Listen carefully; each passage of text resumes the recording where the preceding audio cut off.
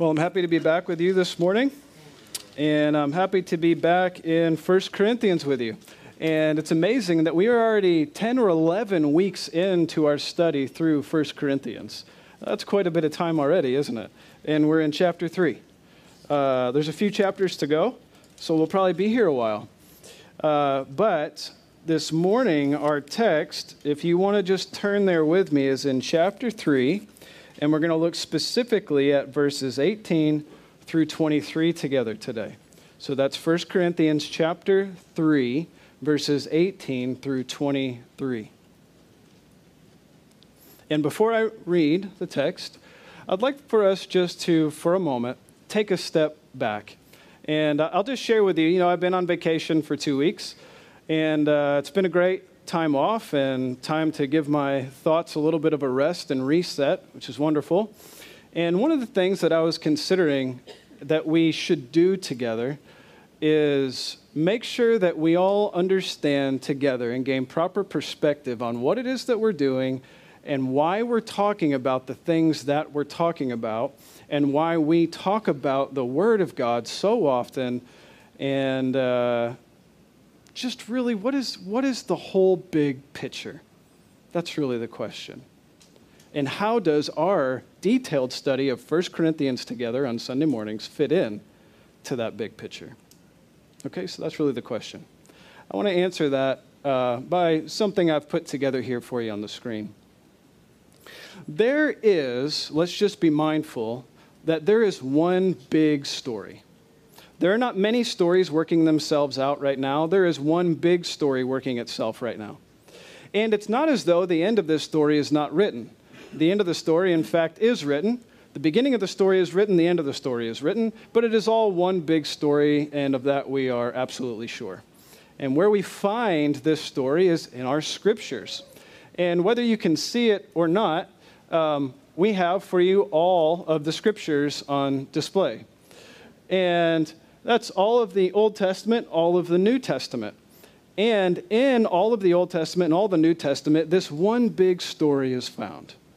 Now, as we're reading through Scripture, we have lots of stories, don't we, that we read. But please do not lose sight of the fact that there is one big story playing itself out. And each of these component parts are just that, parts of the big story. And if we narrow in too much on a small piece, we could potentially lose sight of the fact that it is part of the big story. And what we should also do is make sure we know how this little piece plays into the big story. Okay? That makes sense what I'm saying? Okay, so in this big story, there's a central message. And if I could summarize that central message, it's this, that there is the work of God in Jesus Christ to save his people from sin and death. Now, from the beginning, when God created all things, to the very end of the story, when he comes back in glory and brings us into glory, that is the story of creation to new creation, there is one story working itself out. And that story is this, the work of God in Jesus Christ to save his people from sin and death. Now, we keep that in mind as we read the book of Genesis, Exodus, Leviticus, Numbers, Deuteronomy, and so forth. Okay? We keep this idea in mind as we read all of the scriptures that there is one story. And so do you know, and are you mindful of the fact that there is one story that has a common thread running through it? And of course, that is the story of Jesus Christ. And so the Old Testament and the New Testament do what? They point to the cross. Right? Be mindful of that reality. Have you gotten lost before not being mindful of this reality? I think we all have. So the Old Testament points forward to the cross because it hasn't happened yet. The New Testament points backward at the cross because it had already happened. Right? But both our Old Testament and New Testament are pointing at the cross of Jesus Christ. In the Old Testament, there is promise, foretold, or we might say salvation promised. And then in the New Testament, we have salvation realized. Right? In the Old Testament, we have salvation promised. In the New Testament, we have salvation realized. Is all this making sense? Is this new information to you? Maybe I've been gone for 2 weeks. Maybe we've gotten out of practice of how to appropriately do this thing that we're doing right here, okay? It's only been 2 weeks, all right? I talk, you guys listen, and then you give me some kind of acknowledgement that you're listening. That's how this works, okay? So, you all with me? Yeah, okay, great. Well, all right, good. Well, I didn't know. How am I supposed to know if you don't make some kind of indication, right? All right, I can see you if you didn't know that. I see you, you see me, the lights are on, okay? I see you, okay? So you hear me, right? All right. So all of the scriptures point toward the cross of Jesus Christ, and it's important that we never lose sight of that reality. It's very important that we never lose sight of this reality. And when we read the scriptures, then, we ask two questions. It leads us to ask two questions, okay? And the two questions are this. Number one, who is Jesus then, and what is the gospel? Because in the Old Testament and in the New Testament, it's talking about Jesus, it's talking about the gospel. So as we read any portion of the scriptures, it's going to relate to us in some way or another who Jesus is and what the gospel is all about. So we ask those two basic questions. And then number two, how are God's people to live in light of the gospel? And we always ask this question. If we never ask the second question, that proves that there is a heart disconnect from the scriptures. Okay?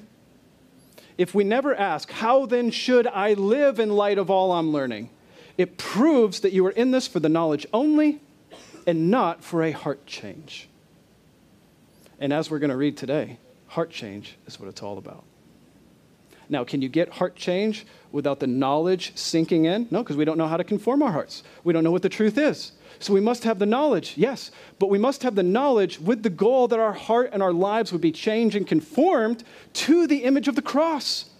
We must set our eyes on Jesus and never lose sight of him, right? So we need to be careful that there's not a disconnect between our gaining knowledge and our hearts aligning with that knowledge, okay? So how does our study of 1 Corinthians fit into this one big story? So this is a letter.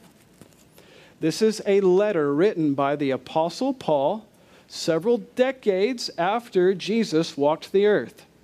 Now, Jesus was an apostle, meaning that he was taught by Jesus himself. Now, what's interesting about Paul's apostleship is that he was taught by Jesus himself in his resurrected state, after he had died and rose from the dead. That's pretty amazing. This guy who was taught by the resurrected Lord has now established churches all throughout this area, the Roman Empire, and one of the churches that he established was in the city of Corinth.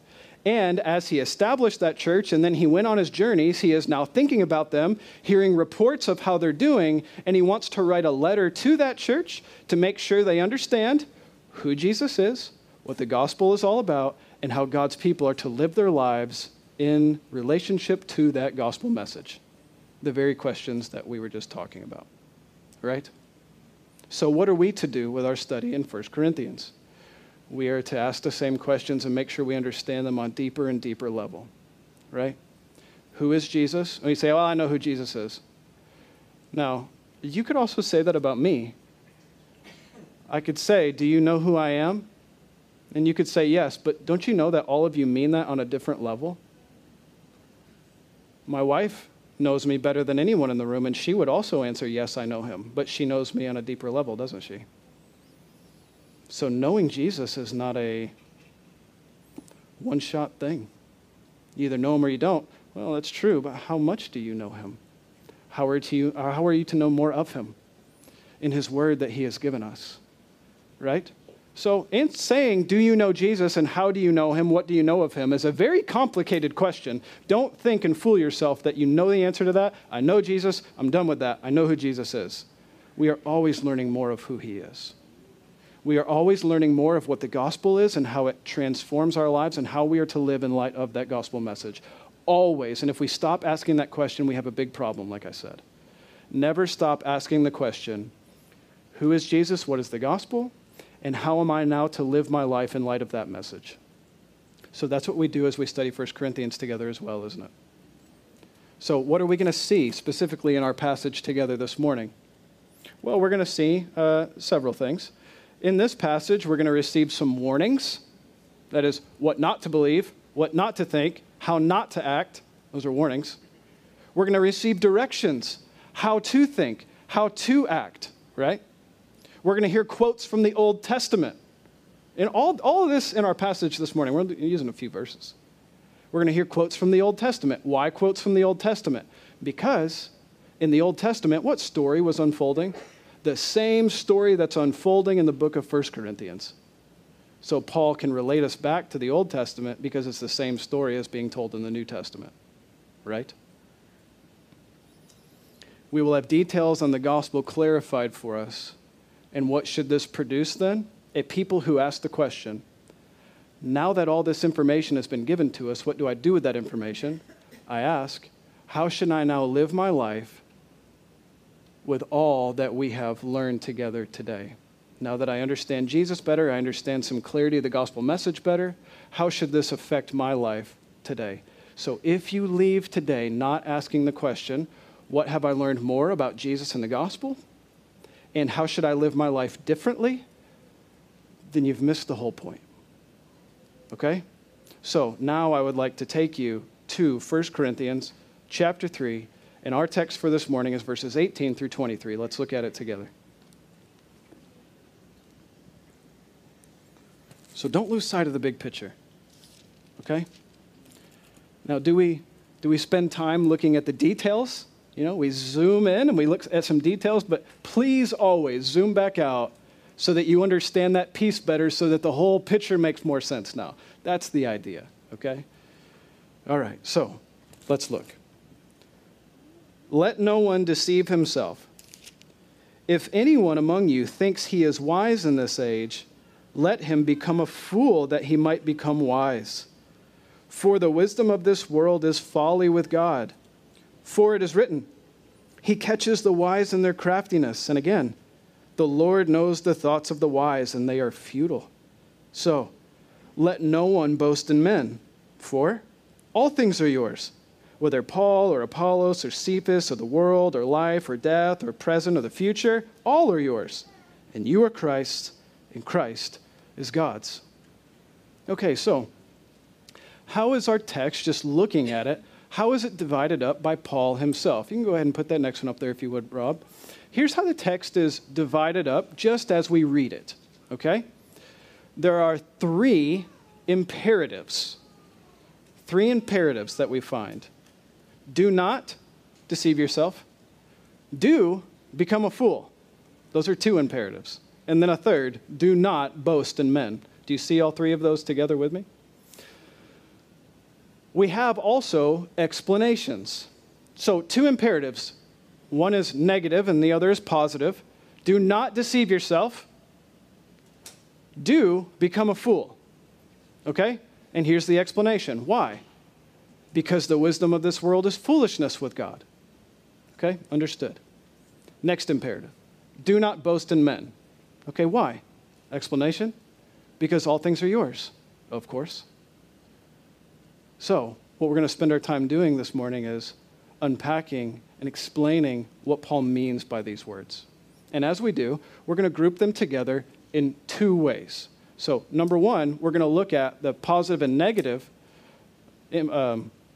imperatives together because there's one explanation. And then we're going to look at the second imperative because there's one explanation following it. So there's two main ideas in this text. And so we're going to look at those two main ideas separately and see how they work together. Okay? That's our plan for this morning. So, number one, I'll summarize this point by saying this. God wants his people to be humble. This, in its simplest form, that is what Paul is saying with this first set of imperatives, one positive, one negative. Right? He's saying God wants his people to be humble. How is he saying that? Well, let's look at it. Let no one deceive himself. If anyone among you thinks he is wise in this age, let him become a fool, that he might become wise. Who do you think Paul's referring to here? Because we have in mind the church. We have those who have preached the gospel message to that church, which is Paul, Apollos, and Cephas. And then we have those who are claiming certain groups. I follow Paul, I follow Apollos, I follow Cephas, and so there are groups among them, divisions, factions. So who is it that Paul is referring to here in this passage when he says specifically, let no one deceive himself if anyone among you thinks he is wise? Who does he think is thinking of himself as a wise person? If any of you thinks you're wise, you better become a fool in order that you might become wise. Who is he talking about? All of them? Or a specific group? It's important that we ask questions like that because it changes how we apply this reality. I think there's a strong connection between those who think they're wise in this age and the arrogant ones among them that Paul will soon confront. And you see that. Just look with your eyes just for a second. 1 Corinthians chapter 4, the next chapter, in verses 18 through 20. Look at it real quick.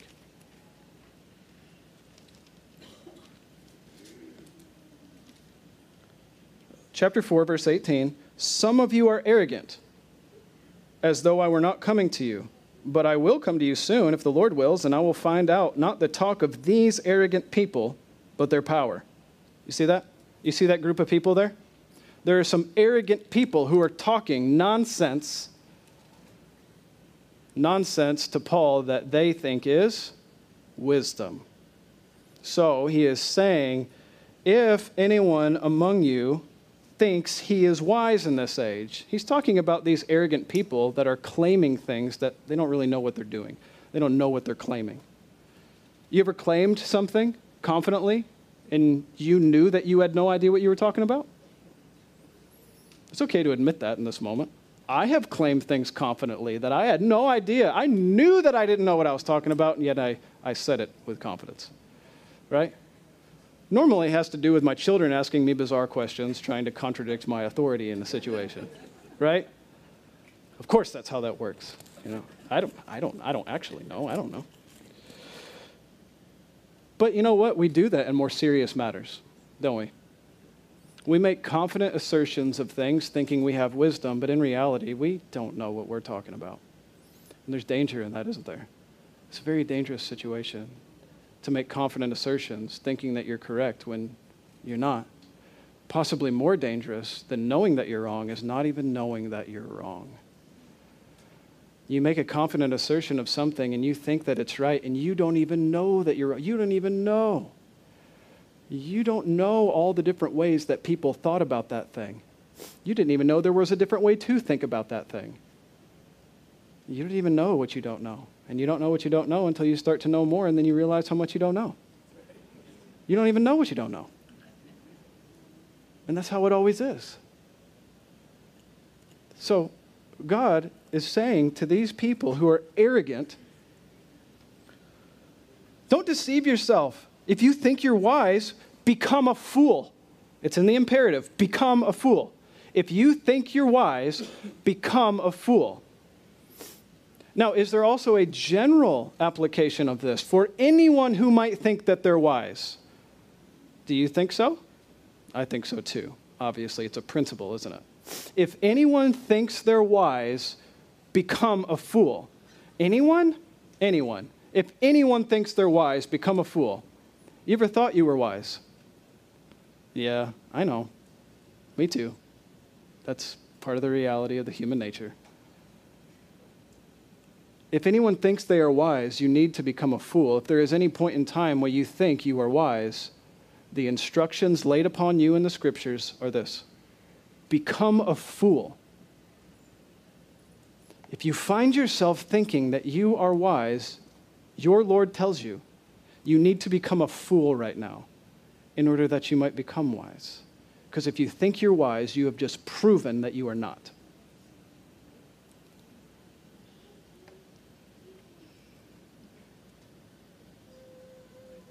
There is something,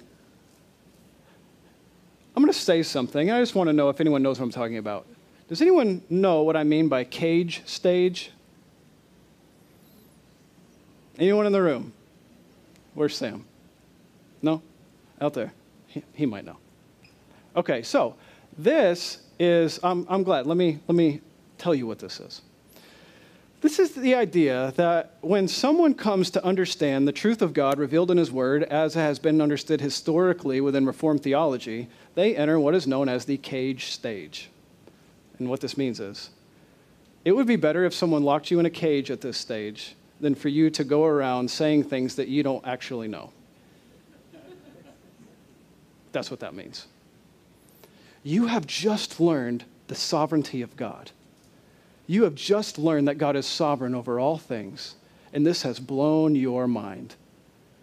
Someone needs to lock you in a cage right now because you are about to start saying things that you have no idea what you're talking about. And what it does is it begins to actually burn bridges and do harm, and that's why you need to be locked away. Actually, I'll quote here from Tim Challies. Okay, listen to what he says. A rubble of relationships because of how we handle Reformed theology is a dead giveaway of a stage cage tendency. That is, you are getting in theological arguments primarily about the sovereignty of God or whatever truth it is that you have just recently discovered in the scriptures. You've recently discovered. And you are so absolutely convinced of it, you are willing to burn down bridges because of it and make rubble. Would you say that this is dangerous? Would you also say, for some of you in the room, would you just confirm that you understand what I mean by what I just said? Yes. Have you ever been in the cage stage? It would have been better if you were locked in a cage. Yeah? Because I don't actually know what it is I'm talking about, but I feel very confident about it, and I want to tell people about it, and I also want to tell people how wrong they are, right? Because they don't understand it the way that I understand it, right? And so there's trouble all over the place. Gaining insight and knowledge can, in a sense, become a platform and an opportunity to elevate yourself above other people. Because what has happened is you have come to understand something, what you believe to be in a superior way, and now you want to go and flaunt your superiority of theological knowledge in front of other people and put them down so that they might see how wise you are and how theologically adept you are, right? It's like, oh, you have so much theological knowledge. Wow, great. And it makes you feel good. What? It makes you feel good. The easiest place to find a super condensed population of these types of people is on the seminary campus. I can confirm that with absolute certainty. And why is that? Or the Bible college campus, what have you. Why is that?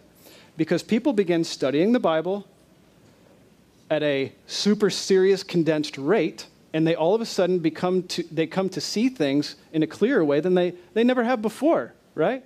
All of a sudden, they start to see how all these pieces fit together. They start to learn big theological words. Great, I'm going to go home to my home church, and I'm going to tell them about these big theological words, knowing they don't know what they mean. And I'm going to feel good about myself for all the theological knowledge I have just been given.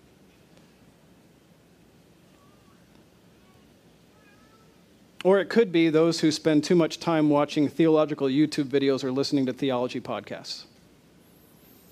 That possibly for many of you hits more home, is that you hear people talking about theology in such a way that they are confident, making bold assertions of things. You then pick up on their bold assertions and you make those bold assertions the same way they do, but you don't understand it the way that they do, possibly. Possibly they don't understand it the way that they think they do. But you make bold assertions, you become confident, and you think you have arrived at wisdom. Should that be you? You need to become a fool in order that you might become wise. You need to recognize that you don't understand as you should understand. This is where we all should be. I don't understand the way I should understand, but thanks be to God for the understanding I do have. It is only by His grace that I understand the little minuscule amount that I do understand. And I praise God for that little minuscule amount. And I want people to know that, and I want them to trust in Him and to go to His Word. Right? That is why, rather than going to people and books and materials and all these kind of things primarily, where you should be investing your time is in the Word of God. Go to God primarily in His Word rather than to people.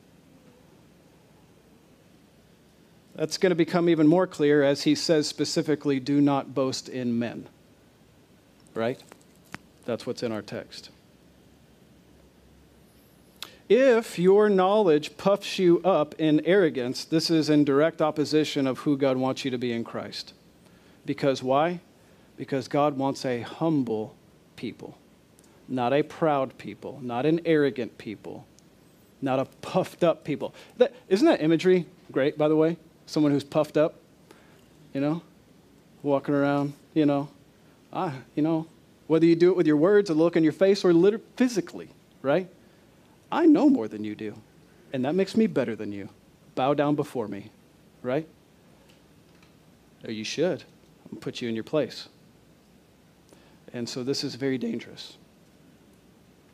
Now, I hope you pick up on the fact that I exaggerate the end of this, that you might find your place in all of these things. Because even though some take this to an extreme measure, what measure do you take this to?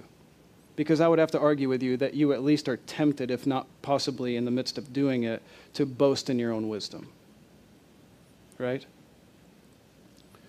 1 Corinthians 8, 1 through 3. So if I'm in 1 Corinthians, that means I'm in the same letter that we're currently studying. And that means that it's relevant. Now, concerning food offered to idols, we know that all of us possess knowledge. Now, this knowledge puffs up, but love builds up. So if anyone imagines that he knows something, he does not know yet as he ought to know. But if anyone loves God, he is known by God. What? If anyone imagines that he knows something, he does not yet know as he ought to know. Did you hear that? Let me say it again. I don't know that we know. If anyone thinks that he knows something, that is, thinks he is wise, he does not yet know as he ought to know. It's the same thing as saying, if anyone thinks he's wise, he needs to become a fool in order that he might be wise. If you think you know, you do not yet know as you ought to know. If you think you are wise, you need to become a fool that you might be on the path to wisdom. In other words, we need to not be arrogant and puffed up thinking we know, but yet we should be humbled before our God, seeking to know more. Right? Do you see how this is a heart issue? Wouldn't you know it? Doesn't it always seem to come back to a heart issue?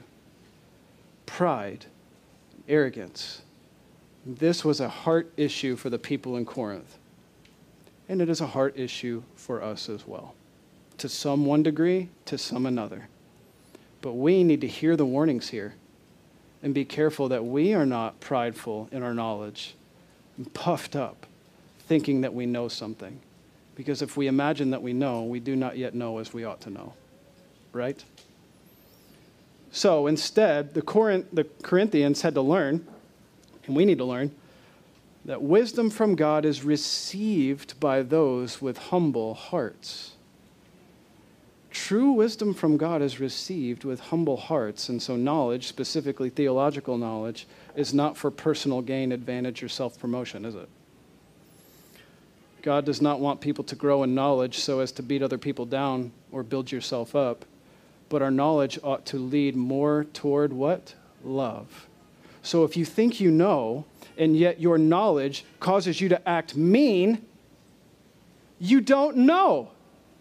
If you knew, your knowledge would press you into love and to say, I don't know anything. But if you think you know, and you act in a way that is ungodly, you don't know. You don't have wisdom, however much you say you do. Your actions prove to me that you do not. Your disposition, your words, your character prove to me, however much your mind might retain information, good for you, your character proves to me that you do not have wisdom. So says Scripture. So, Paul is giving us two imperatives, one positive, one negative. Don't deceive yourself and become a fool. And then he quotes two Old Testament passages to prove his point. The first one he quotes is Job 5:13. He says, it says, he catches the wise in their craftiness. Do you see that in your text? He is quoting from Job chapter 5, verse 13. So Job is telling the same story. Yeah, Job is telling the same story.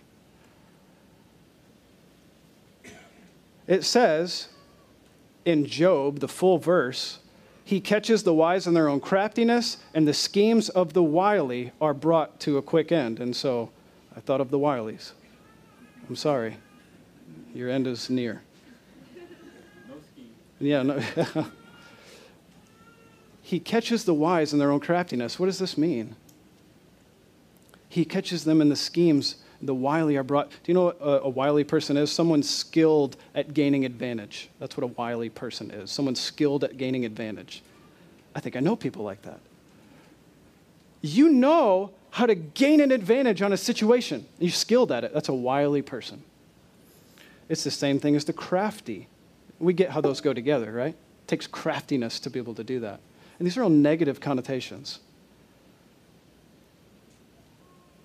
Those who are clever and wise and cunning are overthrown by God when and where? In the midst of their pursuit of their own craftiness. As they are pursuing craftiness, they are overthrown by God.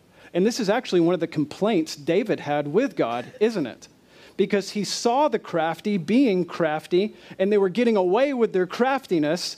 And David said, when are you going to destroy them already? Didn't he say that actually a lot? He did. If you're familiar with the Psalms, David had a big problem with these types of people who thought they were wise, thought they were powerful, and they were getting away with all these different things. And what David wanted was for God to go ahead and do what he was going to do already. Now, we are not in charge of God's timing.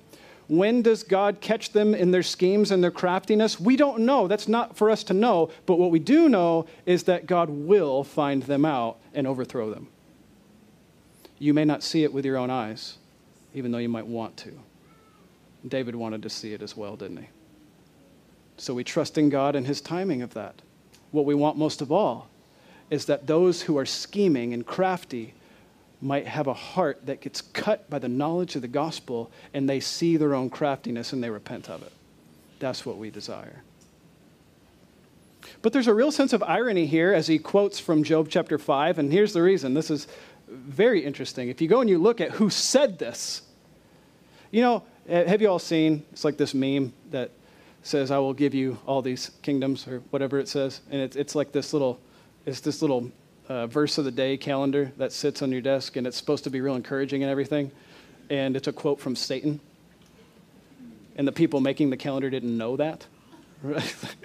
Who said something matters, right? So anyway, who said this in Job?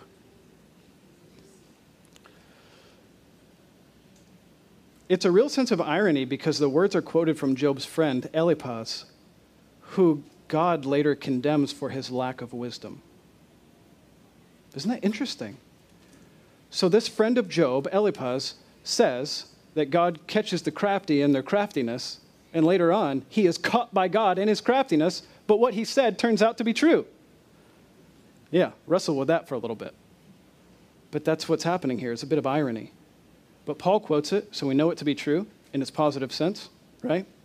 It is true. This is what God does. So Paul helps us to understand.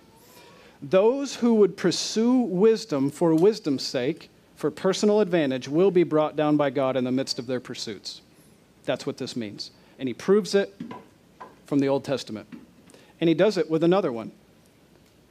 Psalm 94:11. That's the next quote that Paul gives us. And the Lord knows the thoughts of the wise, and they are futile. Now, if we go and we look up Psalm 94:11, it says, the Lord knows the thoughts of man, and that they are but a breath. Now, the way Paul actually quotes this is somewhat different, isn't it? But that's okay. It means the same thing. The Lord knows the thoughts of the wise, that they are futile. As Paul said earlier in the text, the world does not come to know God through wisdom. So the thoughts of man, earthly wisdom, will not lead you to godly wisdom. Earthly wisdom will not lead you to godly wisdom. Right? Say that again. Earthly wisdom will not lead you to godly wisdom. And this is confirmed over and over in the book of 1 Corinthians for us so far. In fact, the thoughts of man are like a breath. How long does your breath last in the air? It comes to nothing. That's the thought of a man. God's thoughts are far greater than this. The words and the thoughts of God, well, they are forever. And they are perfect. And they last. The thoughts of man are not so. So it is a self-deception to believe that you are wise. And we see it, don't be self-deceived. That is a self-deception. If you think you're wise, knowledgeable, I need to share with the world how knowledgeable I am. I need to prove how wrong you are. Then the scriptures have a problem with your heart. Right?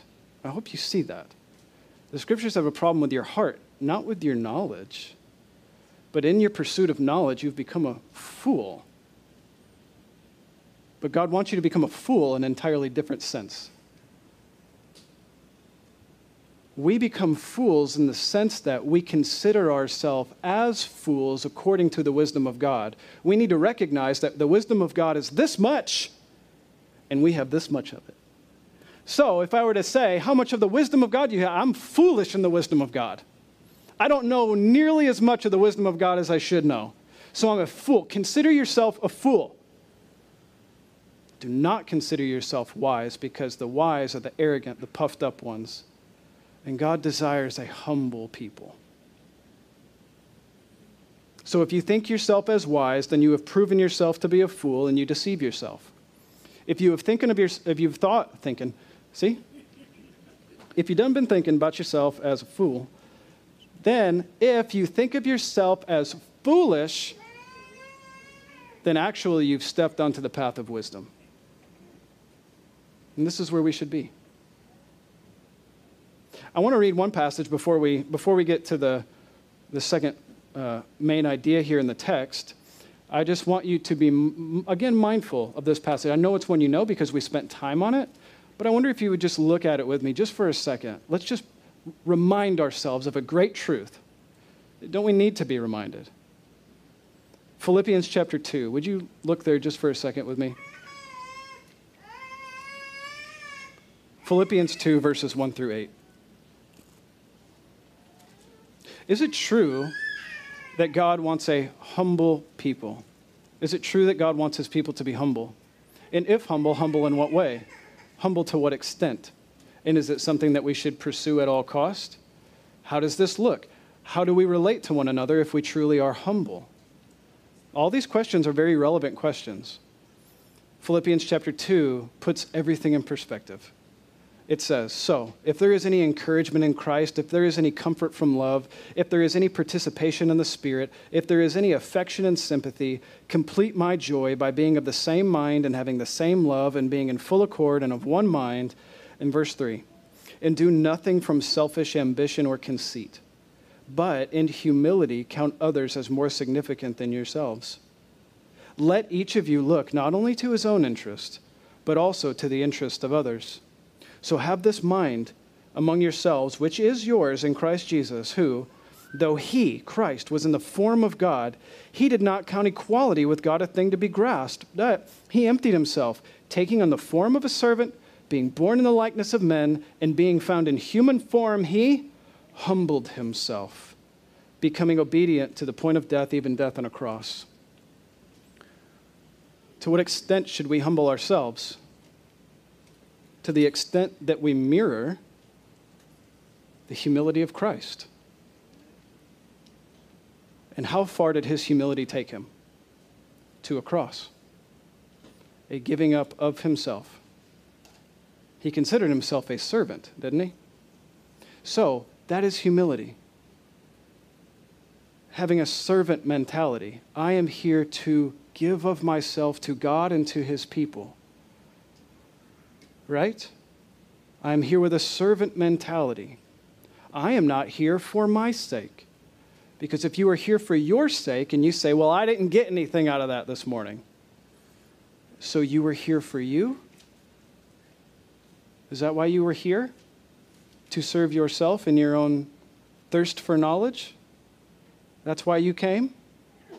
The scriptures have a problem with that.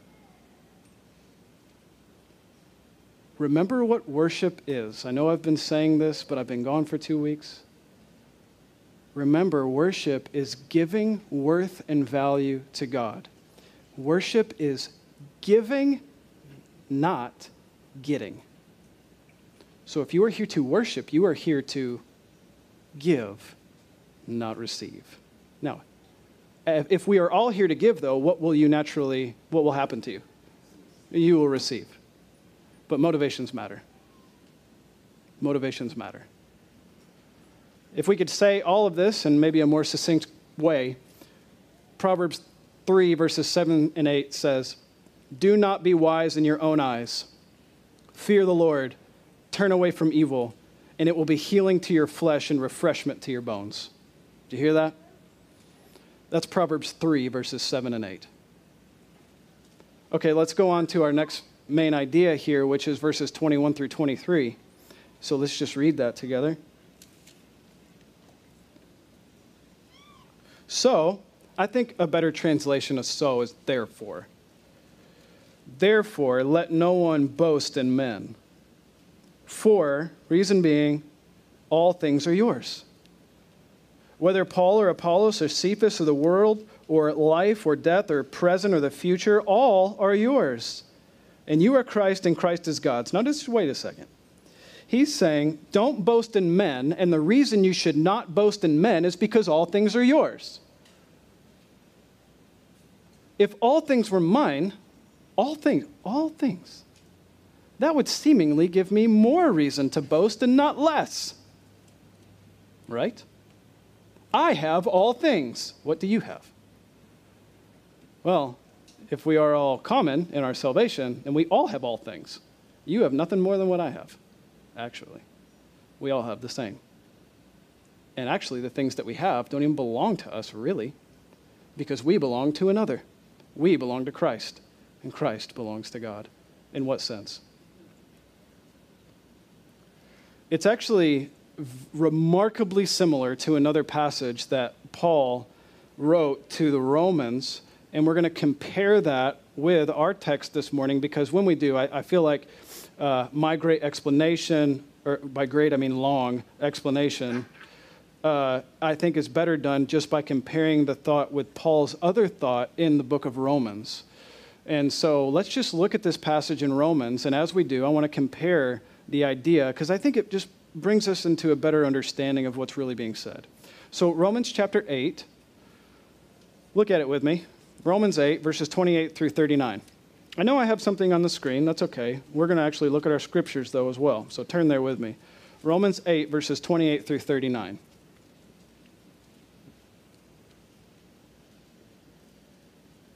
I'm going to read this, and as I do, I want you to think about what Paul might mean when he says, all things are yours, whether Paul, Apollos, or Cephas, or the world, or life, or death, or the present, or the future, all things are yours. What might that mean, and of what relevance is that to us being a humble people? That's the question.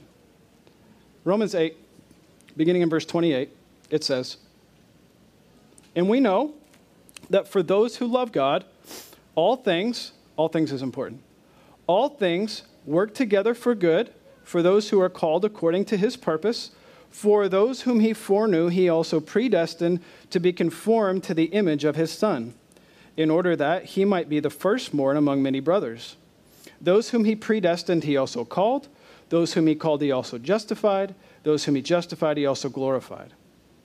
Now, what should we say to these things? If God is for us, who can be against us? He who did not spare his own Son, but he gave him up for us all, how will he not also with him graciously give us all things? Do you see that? That verse right there is important. If he gave up his own Son for us, how will he not also then graciously give us all things? Who shall bring any charge against God's elect? It is God who justifies. Who is to condemn? Christ Jesus is the one who died, more than that, who was raised, who is at the right hand of God, who is interceding for us. So who shall separate us from the love of Christ? Shall tribulation, shall distress, shall persecution? What about famine, nakedness, danger, sword? As it is written, for your sake we are being killed all the day, and we are regarded as sheep to be slaughtered. No, in all these things we are more than conquerors through him who loved us. For I am sure, here it is, ready? For I am sure that neither death nor life, nor angels or rulers, nor things present, nor things to come, nor powers, nor height, nor depth, nor anything else in all creation will be able to separate us from the love of God in Jesus our Lord. Now, this is perfectly relevant to what we're talking about here in 1 Corinthians 3. Not only is it written by Paul, but there is a symmetry, in a sense, of the language used and the concepts being spoken of. And so that's what I have on the screen. If you compare verse 22 with Romans 8, 38 and 39, these are the similar phrases that we find. Now, he says Apollos, Paul, and Cephas in 1 Corinthians, but in Romans 8, he says angels, rulers, and powers. Now, what's the idea behind this one? Those with authority or perceived authority. The world, and in Romans it says anything in all creation, height or depth. That's the world. That's all of it. Life or death, death nor life. Things present, things in the future, things present or things to come. Do you see how similar this list of things is? And he's talking about all things. He who gave us his own son, will he not graciously then give us all things? Now, come back to 1 Corinthians chapter 3, and I'm just going to read for you what my theological summary of that passage from Romans is. That because the believer is God's in Christ, all things are under his sovereign control. That's why he says, all things work together for the good of those who love God and are called according to his purpose. So, because the believer is God's in Christ, all things under his sovereign control, God uses all things for the believer's good. Using all things to conform the believer to the image of Christ, and that is their good, right? That's a commonly misapplied passage. All things work together for your good. Really, I don't see how this was good. Well, good means specifically that you become more like Christ. That's how God is defining good. That's important to understand. Conforming then to the image of Christ. And it is in this way that believers are victorious over what? All things. Because all things work together for your good in Christ Jesus. So you have victory over all things because death can't separate you from Christ. Life doesn't make you more victorious in Christ. So it doesn't matter, life or death, it doesn't matter. What I have is the same, right? And in a sense, life and death serve me. Why? Because whether it's life or whether it's death, all these things are going to conform me to the image of Christ. Tribulation is going to conform me to the image of Christ. So tribulation serves me. Distress serves me. Why? How? Because all these things are mine in Christ. In other words, all these things work to conform me to Christ's image because my God is sovereign over all of them. And he doesn't waste anything. So when distress comes your way, that distress serves you. How? By potentially taking you to the depths of despair. And what good is that? How is that serving you? Because it makes you rely more on your God. It serves you. You don't serve it. So, how are these things to be understood and applied, specifically within our passage? The way that Christ is God's is the same way that the church is Christ's. Look at verse 23. You are Christ's. Do you see that? And Christ is God's. How is Christ God's? I thought Christ was God. Is that a little confusing? It should at least initially be somewhat confusing if we are honest. How does Christ belong to God? Is he not God? Seems like two different people, right? And that's probably where you become more Jehovah's Witness in this sense, right? Because they do not believe that Jesus is God, but two separate beings. But that's not how we understand it because we know that's false. So how do we properly understand it? Maybe it's in reference to power and authority. Think of it this way. God has put power and authority over Christ. Christ has power and authority over the church. And so you have power and authority over all things. What do you think about that? I'm going to say it again. Try to get you excited, okay? God has power and authority over Christ. Christ has power and authority over the church. And you have power and authority over all things. That is Pentecostal theology to a T. Actually. Because you control all those things. But that's actually not what's being said. That's incorrect. It's in terms of service, not in terms of authority. It's in terms of economy. An economy means how things are organized within an operation. I have said before, but it's been some time, how we're to best understand the Trinity. And the best way we understand the Trinity is between what is known as the ontological Trinity, that is the way that it exists and the way the persons exist, and the economic Trinity, that is the way the Trinity functions among one another. The ontological Trinity references being and nature, and there is no distinction of being or nature within the Trinity, right? Like, God the Father is just as much God as the Son, correct? And the Son is just as much God as the Holy Spirit, correct? So, that is the ontological Trinity. That is, in being or nature, they are all the same. But, so far as the economy of the Trinity is concerned, they have different roles.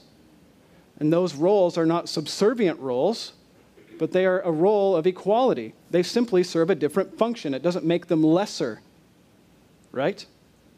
Okay, so the Son has his function, his role. The Spirit has his function and his role. The Father has his function and his role, but they are all equally God, right? The same can be said of humanity. A man and a woman are equal in being and essence, yes? But a man and a woman are made different with different roles, correct?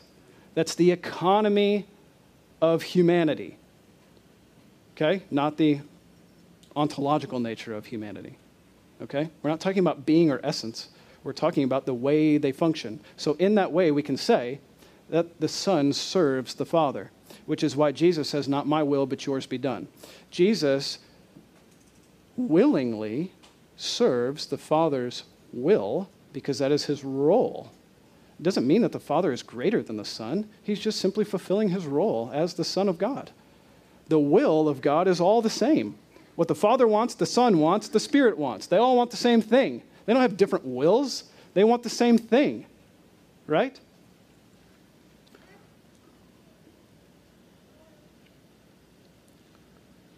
How does all this work together? Sorry, that was a little side note.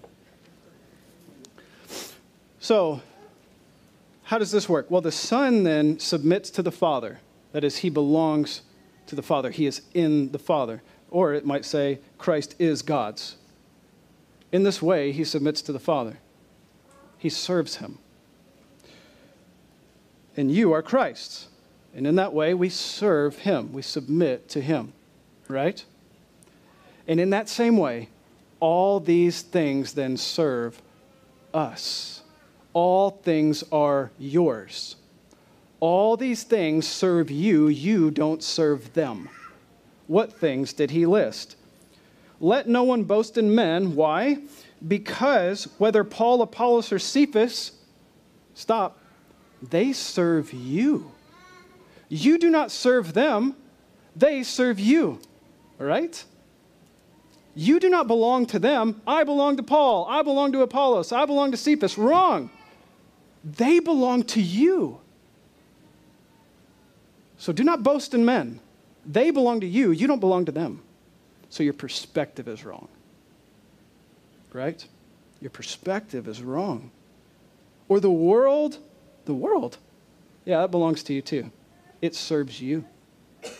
How does the world serve you? Because it belongs to your God. And he's going to make sure that this world serves you. And what does it mean by serving? I think we need to understand that in a more well-rounded theology, understanding that when the world serves us, it means not that we are in dominion over it and it will do whatever we say, but instead it serves you becoming more like Christ. that when anything happens in this world, no matter what it is, whether physical, emotional, relational, whatever it may be, it serves you. You do not serve it. All these things belong to you. Now, specifically, what this means is, for them, so then, why are you boasting in them? You don't belong to them. They belong to you. Do you boast in things that belong to you so as to elevate yourself? He's saying none of this makes sense. So don't boast in men.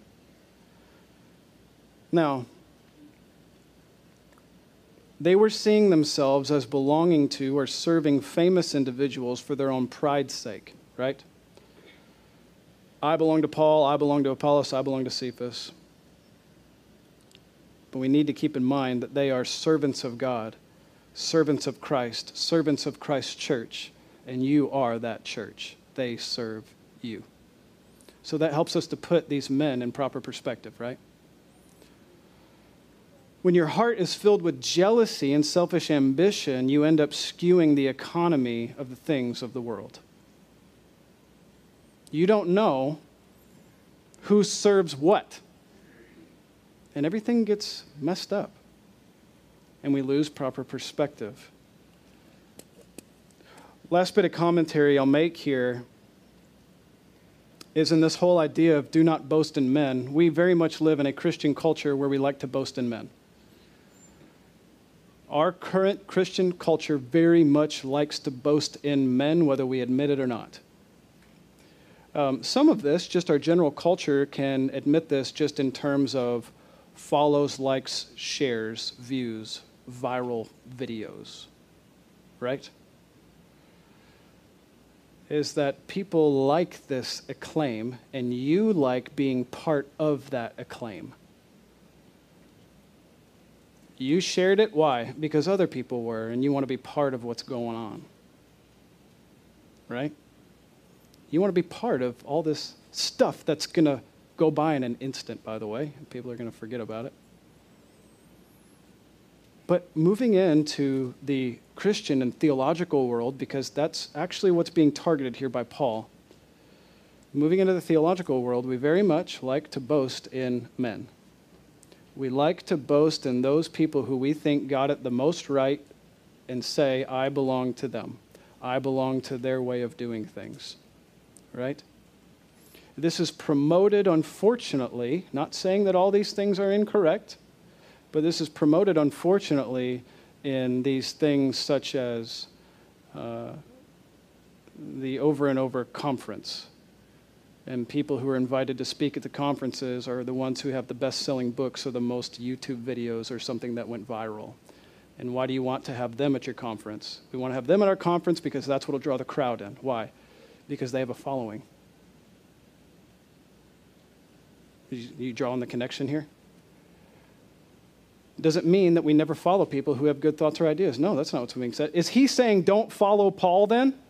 He specifically will later say, follow me as I follow Christ. So understand what's being said and what's not being said, okay?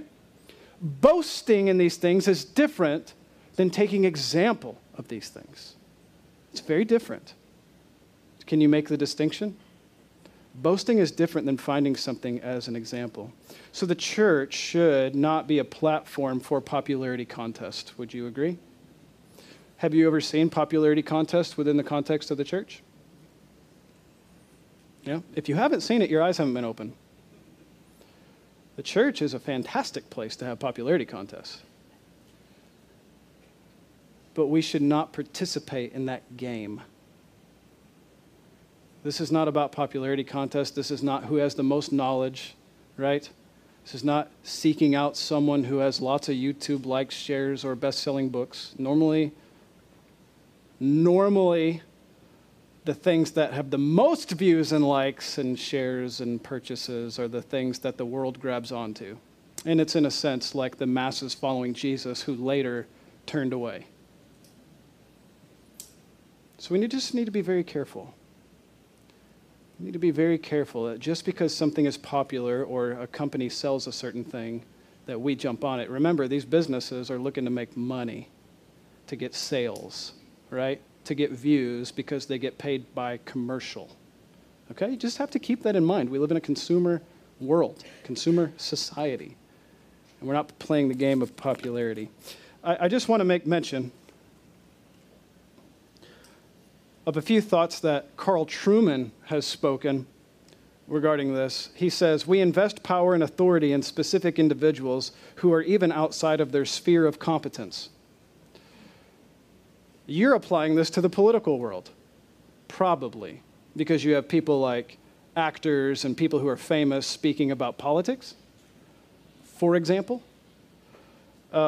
This also happens within the church, you know.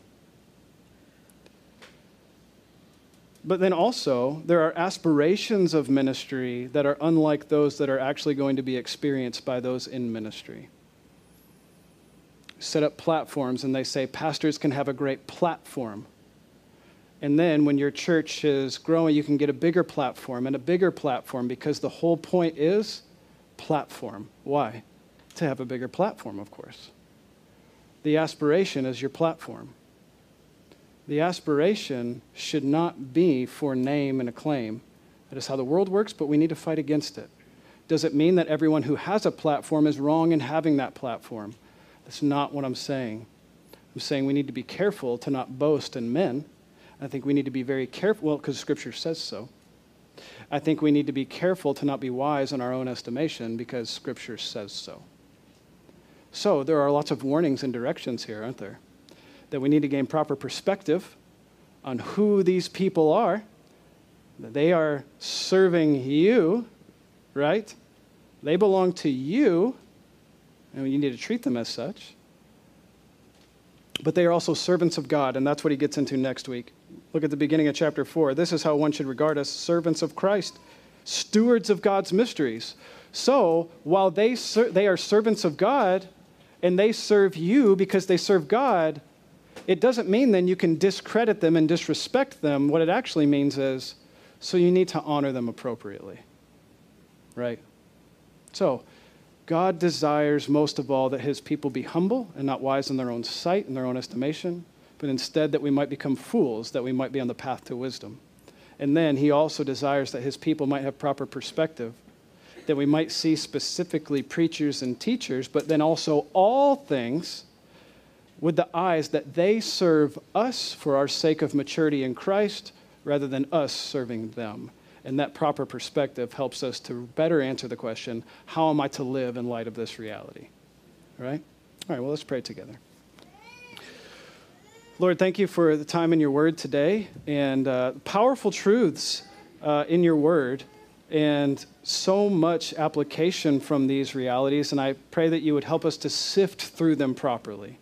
There are some gray area things that we need to sift through, and we need to check ourselves and just make sure that we are not considering ourselves as wise in our own sight, that we're making sure to consider ourselves as fools, that we might pursue wisdom and godliness. Pray that you would help us to gain proper perspective, specifically of those who preach the word and are your servants, but then also of all things. No matter what comes our way, we need to make sure and view those things properly as those who belong to Christ, as Christ belongs to you, and as we know that all things serve for the sake of us growing in maturity in Christ. So give us that help and perspective today. We pray together in Jesus' name. Amen.